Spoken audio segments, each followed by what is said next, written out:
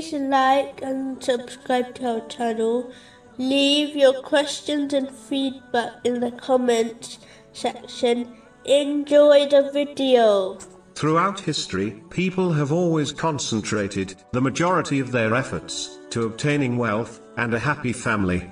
Even though Islam does not prohibit these things, as they may be required to fulfill one's responsibility. For example, wealth is required to support one's dependents. Islam only discourages Muslims from striving for them beyond their needs and prioritizing them over more important duties, such as performing righteous deeds.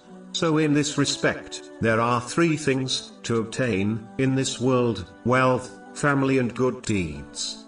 But according to the narration of the Holy Prophet Muhammad, peace and blessings be upon him, found in Sahih Bukhari, number 6514, the first two, meaning wealth and family, abandon a person at their grave, and only their good deeds remain with them and help them in their moment of need.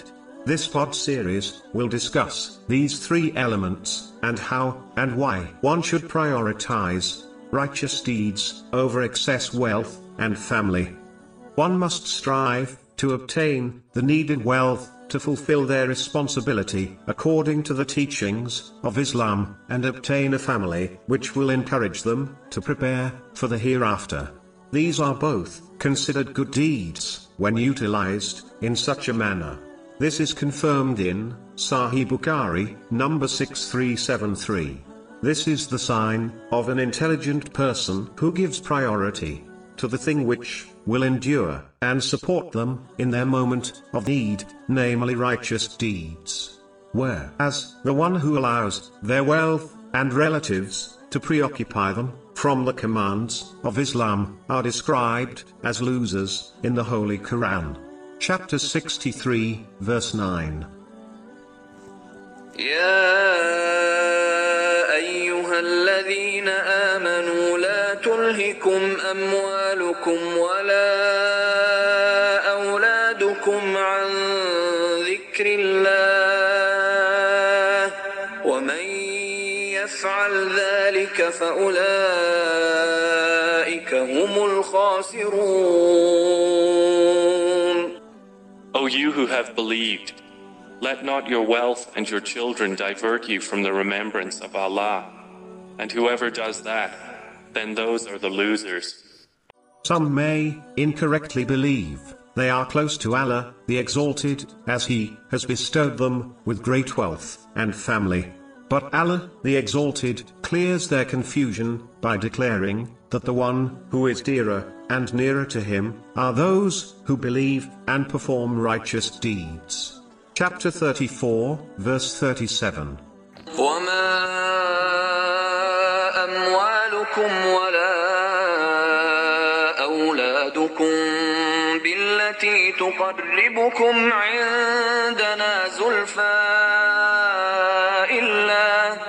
إلا من آمن وعمل صالحا. And it is not your wealth or your children that bring you nearer to us in position, but it is by being one who has believed and done righteousness. In another place of the Holy Quran, Allah, the Exalted, warns mankind that their wealth and relatives will not benefit them in the hereafter, unless they enter the hereafter with a sound heart. Chapter 26, verses 88 and 89. يوم لا ينفع مال ولا بنون. The day when there will not benefit anyone, wealth or children, إلا من أتى الله بقلب سليم. but only one who comes to Allah with a sound heart. The definition of the sound heart is lengthy. Simply put, one cannot obtain it until they perform righteous deeds sincerely for the pleasure of Allah, the Exalted.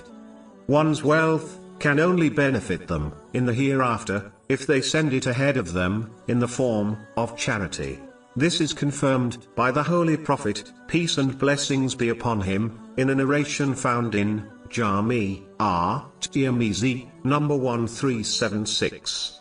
The same narration informs mankind that a righteous child praying for the forgiveness of their deceased parent will be accepted also. Unfortunately, in this day and age, many children are too busy seeking their inheritance than to supplicate for their parents. It is important to understand that raising a righteous child who supplicates for their deceased parent is not possible to achieve if the parents do not perform righteous deeds themselves during their lives.